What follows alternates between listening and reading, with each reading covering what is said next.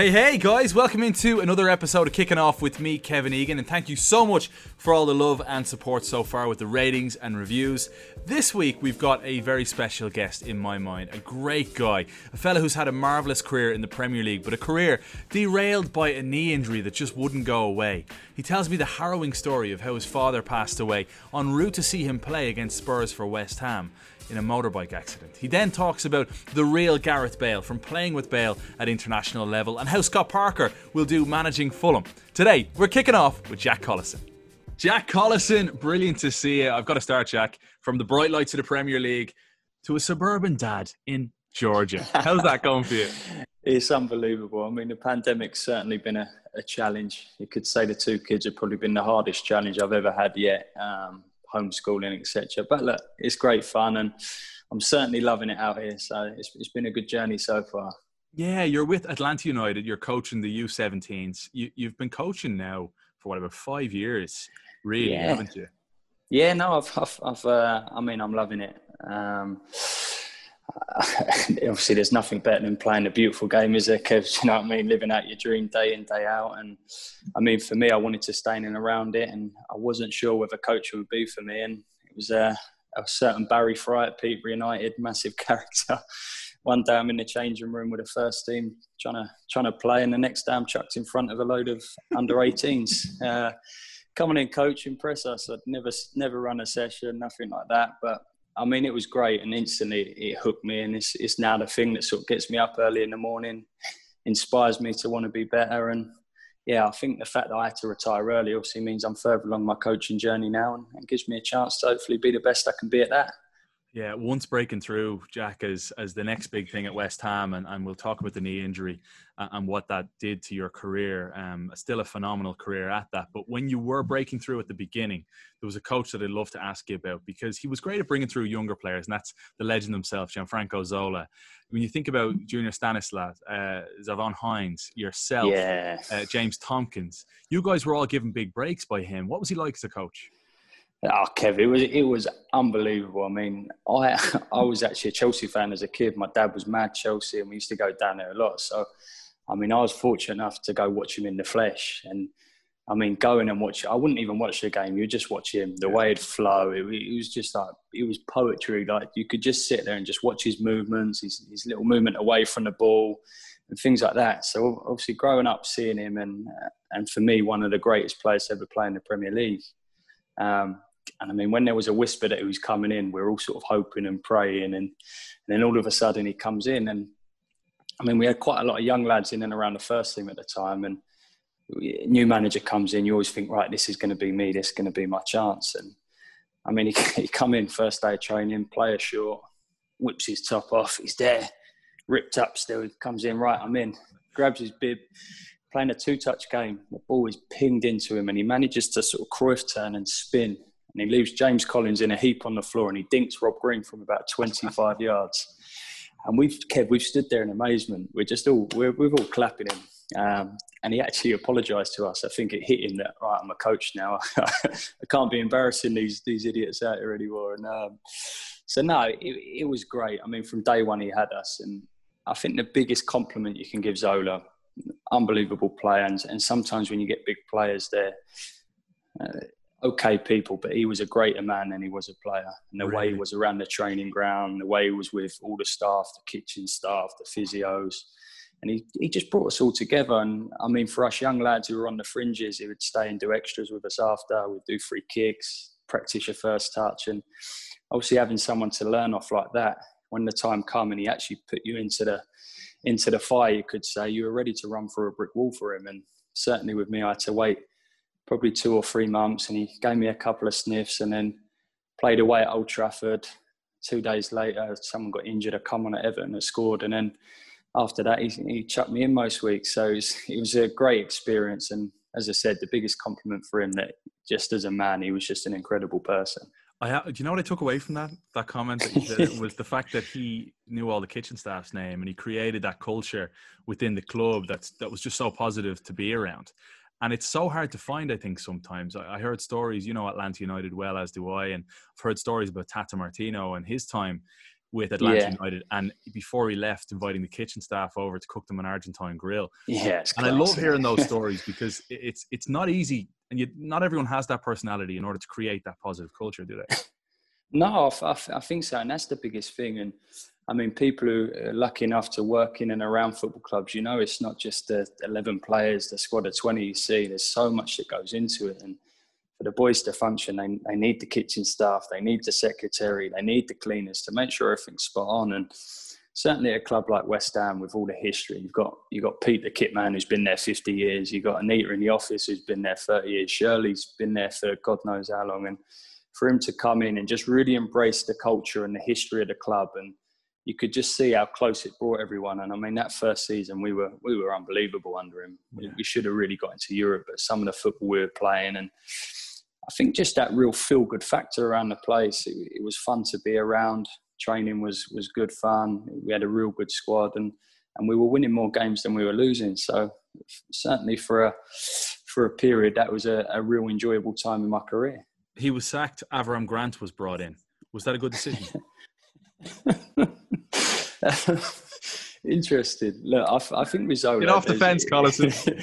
Guarantee. I think he would have kept us up quite easily. And I mean, unfortunately, I missed Zola's last few games. It was the start of the end for me, really, in terms of injuries, which was a bit disappointing. But I mean, Avram come in, and for me, I missed his entire time.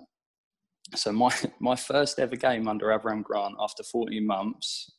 So 40 months out injured, fought to get back, got back all excited, played Wigan away, first start, 2-0 up, cruising. Connor Salmon comes on, changes the bloody game. We lose 3-2, we get relegated.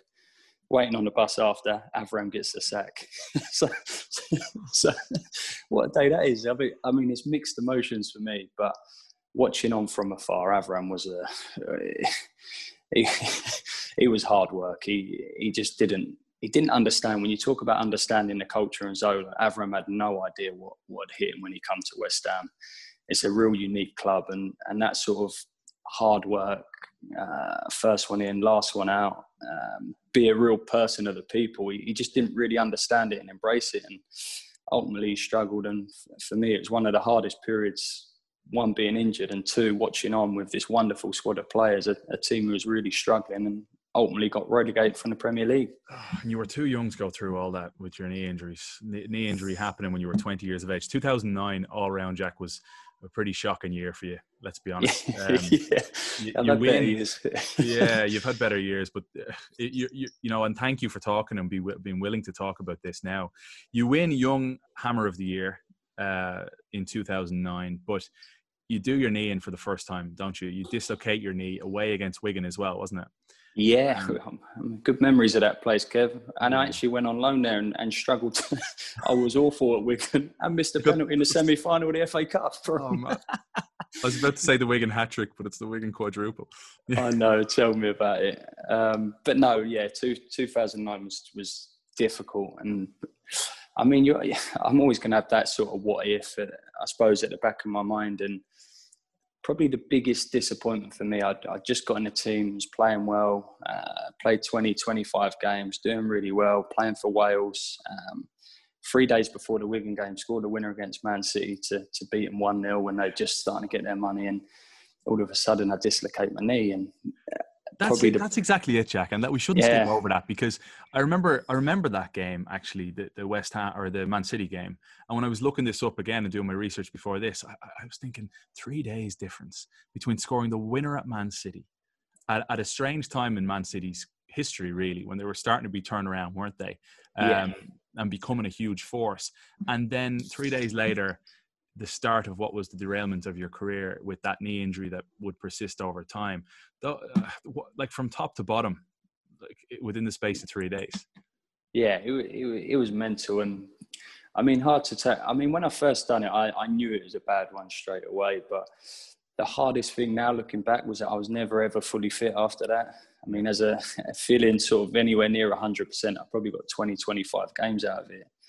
And now, obviously, looking back, I look at it two ways. One, what could have been, or the other way, actually, I got over 100 games out of it for West Ham. And you know what I mean? Managed to get to 25, 26 and having some sort of career that I really enjoyed and got loads out of.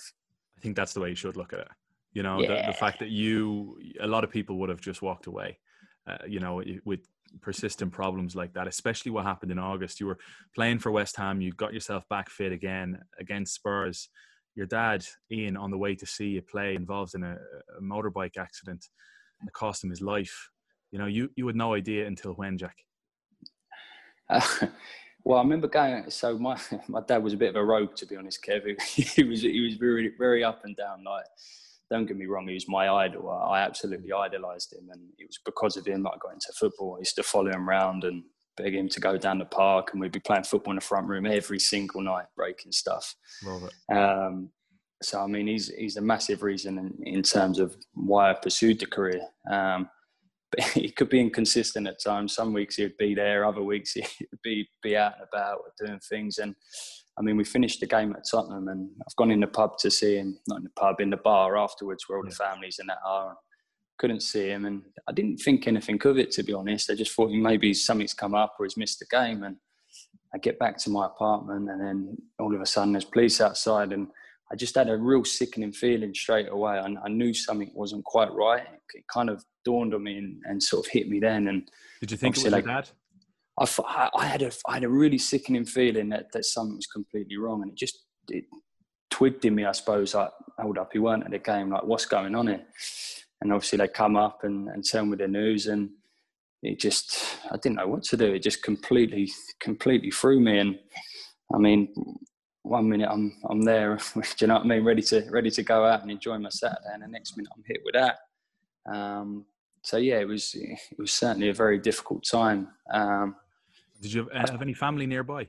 Not really. I had to drive back from Essex to Bedfordshire to obviously see my mum. And I mean, I was the first person who found out, so I had to ring my mum. And obviously you've got your brothers and sisters and half sisters and things like that. So I mean, that was a real sort of difficult few hours. But it's funny, Kev, I look back now and I probably didn't really get a chance to ever mourn it properly until I'd finished playing. Because I mean, I had to be really strong at the time for my brother, my sister, all my family. I was obviously the head of the family at the time.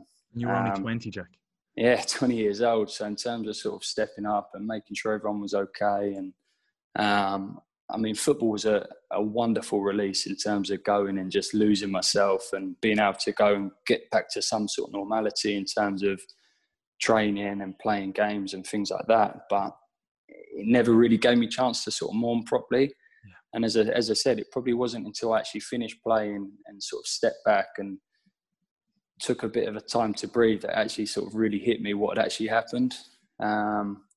And I probably, it was probably about 2 or 3 years later where it really sort of, I was like, wow, actually. And then slowly over time, obviously things get a little bit easier and you slowly sort of come to terms with it. But there's still times where obviously I really miss him, and lots of big milestones in my life where obviously I would have loved him to be there, playing at Wembley, winning the playoffs, having my 2 beautiful little girls, things like that, where it's obviously a little bit difficult, but these things happen. And along with sort of the knee injury and losing my dad at a young age, these are the sort of things that I think really shape you and build that resilience. And certainly with me, having a lot to deal with at a very young age, I think puts me in a good position now to sort of be in the job I'm in terms of being able to coach, but not just coach, try and look after the person and try and understand maybe what certain people are going through at different stages, whether they're injured, whether they're having a tough time at home. I feel it gives me a real good sort of base to try and give some advice and use some of my experience to try and help others. That's an incredible point, because you now as a coach probably look at 11 or 18 different individuals and how you can manage and coach each one of these individual human beings rather than branding them all with one brush and treating every single person the same. Because when this all hit you at 20 years of age, you were probably in some ways lucky, in some ways unlucky, because you were in the public eye and you played a game 2 days later, which I still to this day can't believe. You played against Millwall in a derby that ended up having all sorts of violence involved outside the stadium, and this was just emotional. I mean, give us a sense of just how wild that was, and if that ever sank in that you were playing during such a tough time. I think that was it was crazy. I mean, as I said, my dad was quite a lively character, and he used to go drink down the pub with all the fans before the game and things like that. And I just know how excited he was for the Millwall game. Really? He grew up around London, used to go watch all the games and that. And I remember speaking to the manager, obviously, after it all had happened. And he said, look, what do you want to do? If you want time away, take as long as you need. If you want to come in, come in. I said to her, I want to play against Millwall. And I think he was a little bit taken aback. And luckily, he didn't stick me on the bench. That would have been hard work, wouldn't it? So this was Zola, yeah? Yeah, so Zola. So I didn't train at all leading up to the game. He said, be here to meet the coach. We'll go do pre-match, etc., and try and treat it like a normal game. And obviously, I'd been at home with my family for a few days, and I remember just getting on the coach, and I just wanted to burst into tears. It was just seeing everyone's face looking at you, because no one knows what to say. What can you say? Nothing's going to make it better. And it's one of them. Do they act normal, give you a bit of banter, give you a bit of stick? Do they say sorry? And it was a real strange atmosphere. And we go to pre-match, and obviously when we're coming back after our pre-match, you see all the fights, all the pubs being smashed up, everything's going on. You could see that.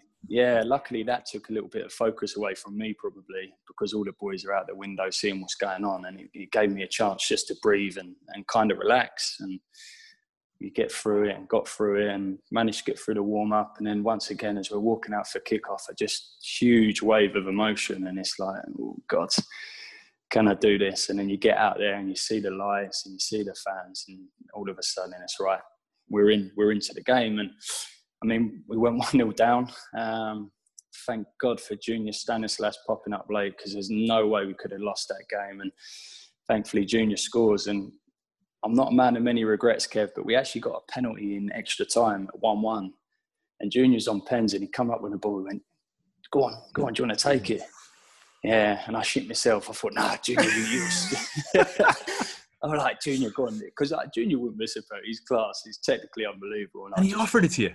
Yeah, he offered it to me. What a man. I hit the post in normal time, but he offered it to me, and I thought, nah, do you know what? I just take it. And obviously Junior scores. And but looking back now, I wish I had the cojones, as Troy Deeney would say, to sort of step up and take it. It would have been a nice way to sign it off. Yeah. But I mean, the great thing, Zavon Hines scores as well in extra time. Someone who I'd grown up with, lived in digs with, lived in houses with, and obviously just to have one of your mates do that was class. And it was just a real nice evening in terms of that. And I mean, people always want to talk about the fans on the pitch and the stoppages and things like that. But I mean, for me, it was a young 20-year-old just seeing all the people behind come together, a lot of the fans just wishing you well. Do you know what I mean? And then people in there carried me that night in terms of getting me through it. And then once again, the whistle goes, and it's like, right, now back to normality. And yeah, it was certainly a tough evening. But it's one that I'm really glad I've done. And probably now, when I speak to West Ham fans, it's certainly one that lives in their memory. And they quite often want to talk about it. And it's nice for me now to sort of be able to honour my dad in that way, the way that he would have probably liked it. Do you know what I mean? Seeing his son out there playing football, local derby, bit of trouble in the stands and all that. So it was a strange experience, but a wonderful experience at the same time. It probably gave your family, your mum and siblings and everyone involved, all your local friends, your dad's friends, it probably gave them all a big lift that night. Yeah, hopefully. I mean, that's I'd like to think me trying to get back to some sort of normality, especially my sort of brother and my sisters and all that, in terms of just trying to help them get over it. Because I think where it was just so sudden, it just come out of the blue. No one knew what to do or how to act. And as I said, I was quite lucky in terms of getting that release with football, being able to chuck myself into something. And I was sort of finding my feet again. And once again, I decided to get injured probably about 6 or 7 games after that. And then it was after then that I had to have sort of the long period off. So, I mean, it was a difficult time. It got to a point that season where I was training on a Friday, playing on a Saturday, missed the rest of the week, train Friday, play Saturday. And it was certainly a tough period. I can't imagine. And with your dad and the injury and doubts about your career maybe at the time, obviously you're only 20 years of age, so the temptation is to go out and have a laugh and have fun and just do what 20-year-olds do, any average 20-year-old. If Jack Collison now, the father of two and a coach, could speak to the 20-year-old back then, now, I mean, would you give any advice at all, or would you have played it all out like you did? No, as I said, Kev, I'm not a man of many regrets. Do you know what I mean? And I think the biggest thing for me being a young footballer was probably what I dreamt of from such a young age, and knowing how much pride my dad got out of seeing me put on the kit and go out there and sort of live out my dream was massive to me. And I think the fact that even through all them difficult times, I was still focused on my football and still doing the right things and still trying everything I can to sort of get my knee into some sort of shape to get on the pitch. I think that was the right way to go about it. And for me, the only way I could go about it. Absolutely. What was it like playing for Wales against England? You grew up, you were born in England. Can you imagine the stick I got before that game? Jesus. It was... this is a qualifier, a European qualifier in 2011, qualifier for the Euro. And this was the game that made you a Welsh international. You had played friendlies before, but this was the one that locked you down, and it just so happened to be against England and a lot of guys you know very well. Yeah, it was mental. Once again, the lead up to the game, I think I was struggling a bit leading up to the game. I'm thinking, will I get in? Won't I? Sort of thing. And I mean, it was massive. There was such a big build-up around that, and we felt we had a really good squad at Wales. Obviously, the young boys were just starting to make names for themselves. Your Aaron Ramsey, obviously Gareth Bale was absolutely flying at the time, but we were absolutely fearless as a group, and we actually went into the game thinking, do you know what, we're going to turn these lot over. And it was quite a tight game. I think Rob Earnshaw missed an absolute sitter at the end. Sorry, Ernie. Sorry. I'm sure it was Ernie missed an absolute sitter at the end to get us something out of the game. But what an experience. Wembley Stadium, all my friends, all my family and England fans wanting you to lose. And England had a fantastic team out that night. Rooney, Lampard, John Terry. So, it was a great experience. And I mean, for me, once I'd made the decision to sort of step into that Welsh dressing room and put on the Welsh shirt, that was always going to be me. And I'm very thankful for the opportunities I got through with that Welsh squad. And I mean, even in them under-21s camps, you could really feel there was something special brewing. Mm-hmm. Do you know what I mean? The players we had around us, the sort of football we were playing, you felt that in a few years' time that something good was going to happen. And obviously that will come together in the Euros in 2016, getting to the semi-final and all them young players, your Joe Allens. For me, Ramsey was probably one of the players at the tournament. Gareth Bale was just doing ridiculous things. So to see all them sort of go through that 21 period and then all of a sudden it come together in the Euros was just unbelievable. Did you have any idea when you were playing with Gareth Bale at the time that he'd go on to have the success he's had at Real Madrid? He was special, you could tell. That special, though? The funny thing, you come to a training session and people are messing a bit of free time before and you're messing about, kicking the ball about or playing two-touch or something. So I'll just sit there sometimes, fiddling with my boots and watching Bailey, and just the way he would hit these balls. He'd be messing about with Chris Gunter, smashing balls at him or hitting free kicks into the top corner. And it was just completely effortless. And he just absolutely loved it. You can see when he puts that Welsh shirt on what it means to him. And he was head and shoulders above the rest of us. And I think the great thing was we knew if we could keep it tight as a team, if we defended well, if James Collins and Gabs would put in a performance at the back, we knew if we had one sniff, one chance that Gareth Bale could go win us a game single-handedly. And that's a great weapon to have in any team, isn't it? He's always so clutch, though, for Wales, isn't he? So big time in them big moments. Do you know what I mean? Them real big moments, qualifiers to get us to the Euros. And the Euros scored so many important goals. He just seems to embrace that sort of the pressure and the expectation when he puts on the Welsh shirt. Should he go back to the Premier League? I'm sorry, go ahead. I'm thinking of a funny story, actually. So I was in the Welsh squad when this move to Real Madrid was sort of happening. And obviously the press were following him about and hounding him like mad. And he'd disappear out with a towel over his head and things like that. He'd find ways to try and get out.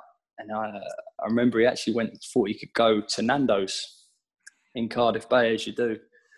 Probably the biggest story in the entire press, and he tries to wander out and goes to Nando's in Cardiff Bay. Did he get away with it? No, did he? He had about 200 people outside Nando's trying to get some free chicken out of him. It was worth it, though. Nando's is worth it. Yeah, you do anything for a Nando's. There's one thing I miss being over here. One thing the Atlanta boys loved was Nando's over in England. You can order the sauce. Hey, shout out to Nando's. Any reps listening? Me and Kev would take some freebies over here, eh?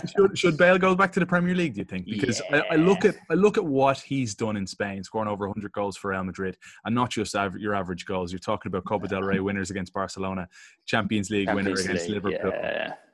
Yeah. Like, has he still got enough to offer if he was to go back to the Premier League? Oh, for me to offer, yeah. I think you could go into any team, and I'm talking City. I think Liverpool. For me, I wouldn't be surprised to see him at Man United. There was a lot of talk him going Man United before he went to Real Madrid, and I think that could be a real good fit for him. And obviously, the Tottenham one's a big one with what they're building there now and the new stadium. You could quite easily see him going back there. And you're right, it's a strange one that he hasn't really got the respect out in Spain. You talk about big moments, big goals, some of the stuff he was doing. It just seems like he's probably not going to outlive the manager at the moment, and probably not going to get much football next season. You know what? I think it's injuries. I've commentated on his games, and there's something about him that's, and you know him as a person, he sometimes looks like he doesn't care to the average person, but you know he does. You can see it under moments when he's bursting it to get on the end of a play or something like that. And you just sometimes see the body language, and you question that with Gareth Bale. But then you look at the results, you look at what he's done for the club throughout. Yeah, I think it's a tough one. I think every player wants to be loved, no matter who you are. Do you know what I mean? Whether you're Cristiano Ronaldo, you look at the Messi situation now. Yeah. Players want to feel loved and they want to feel important. And especially a big player like that who's gone for all the money, who's been performing in terms of goals, assists, appearances over the years, and for one reason or another, it just hasn't worked out. And I think he's got an awful lot to offer. He loves the game. People say, "Oh, he's too focused on his golf." No, don't get it twisted. Gareth Bale loves football. He's passionate about it, and as I said, when he puts on the Welsh shirt, you can see what it means to him. He goes into that camp. He's the main man. Everyone's looking to him. The fans are all looking to him. He could have a terrible game and everyone's still applauding him off. And I think you give a player that confidence and just that real self-belief, they're going to play to the peak of their abilities. And maybe that's what he needs. Maybe he needs a change, come back to the Premier League. I think West Ham are looking for sort of a left winger or a right winger, wherever he wants to play. That'd be a nice one, wouldn't it? Left back. I'll never forget those headlines. Alex McLeish closing in on Gareth Bale for Birmingham City back when he was like 21 or something like that. You played with Scott Parker for years. Scott Parker had a manager of Fulham. Did you see a coach in him when you were playing at a much younger age?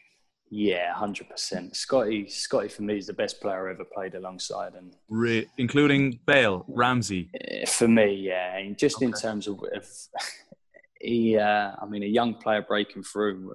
Scotty was at the base of the diamond. I played on the right or left, and with Scotty, wherever you got the ball, Scotty would be available to receive it. You got yourself in a tight situation, you'd want the ball. Someone would kick you, Scotty would come in and kick them back twice as hard. Just things like that. And I think with Scotty, he used to set the standards every day in training. The way he trained was just incredible, and you could see his leadership skills right from an early age. He wasn't the biggest talker, but when it come to game day, he was a man possessed. And I mean, I watched him do some incredible things. His team talk away at Wigan, where West Ham come back from 3-0 down at half time. That was Scotty Parker. I've watched him play a game where he'd missed all training all week ill, and he's got out there, scored an unbelievable goal and run more than anyone else. Do you know what I mean? There's a real sort of, he's almost like a Rocky character, Scotty Parker. He just finds ways to do it. And I mean, he won Football Writers Player of the Year in a team that got relegated. So you're right. I forgot about that. He's quite some man. So there was always that sort of belief that he was going to go on to do it. And I mean, I got to see some of his teams that he set up at Spurs with their under-18s, which was great. And you could tell he was going to be very good. And obviously he's done unbelievable this season with Fulham. Matty Wells as well, he took from Spurs with him. And for me, he's probably the best dressed manager on the sideline at the moment. Bar none. Without a doubt. Great, yeah. Pep's a bit boring. Pepe Bordalas, the Getafe manager, if you get a chance to see him, He's as trendy as you'll come. But Scott Parker's the hair's never going to go away. He's always going to have great hair. Nah, he's going to be fantastic. But he's just a classy guy on and off the pitch, and I'm excited to see how he does now with Fulham this season. So, yeah. What kind of coach is Jack Collison? Enthusiastic. I think with me, Kev, I love the game. I'm completely in love with the game. I'm excited every morning to go in and set up and pull the goals around and put the cones out and just make it look beautiful for when the boys come in, because I want them to be excited when they come in as well. And certainly when I coach, I'm very enthusiastic. I want players to play with freedom. I don't want them to be scared. I want them to take risks. I want them to make mistakes, because they're the managers that I enjoy playing for. I never want a team to play safe. I'd rather try and score 5 or 6 goals and concede 3 or 4 and sort of play out for a boring 1-0. And it might change over time, maybe when there's a bit more pressure on me and, do you know what I mean? You're playing for relegation or things like that. But at the moment, I want it to be fast-paced. I want it to be exciting. And I want all the players to enjoy putting the shirt on every day in training and certainly on a match day. Well, I know you're loved at Atlanta United. All the players that talk about you, the younger guys coming through, you've been a big influence on them. So fair play to you, Jack. You know, before we wrap up, is there a book? Because I know you've been reading an awful lot. Is there an inspiring book, something to give someone a lift that you've checked out recently? Yeah, do you know what, Kev? I've been doing as much as I can over, obviously, the pandemic, and probably it's quite cliche. I mean, but we've been doing book club with my under-17s, so we've been reading Legacy. Yeah, it's been great. Legacy about the All Blacks, and it's just mini little lessons. It's fantastic though. The most successful professional sports team of all time. It's funny, when I introduced the book to the boys, not one of them knew who the All Blacks were. Not one lad knew who the All Blacks were. So obviously a bit of education around that. But it's one that I've loved reading. Definitely trying to be a coach, just some of the stuff they take out of it, and just the focus on the person as well as the sports person, and trying to create good people and good leaders and things like that. So it's been great for my young lads. Certainly something I've enjoyed doing with them, and hopefully we've got a few more All Blacks fans now over here in the US. Yeah, exactly. And Georgia, well, congratulations on all your success so far, both on and off the pitch now, on the sidelines coaching. Jack, you're an inspiration for everything you've been through. You come out smiling on the other end and inspiring younger players coming through. So thanks so much for the time, buddy. Thanks for having us, Kev. Jack Collison, absolute gentleman. Really appreciated him opening up like that about the tough times, but also the fun times with Gareth Bale and the likes of Scotty Parker. Over the next few weeks, we're talking to the very highest level guests, from broadcaster at ESPN to world famous DJ, and one of the best boy bands you've ever heard. One of their members joins me to chat about the beautiful game and the career that person has had. So looking forward to it. Thanks as always for the love. We shall speak to you soon. Take care.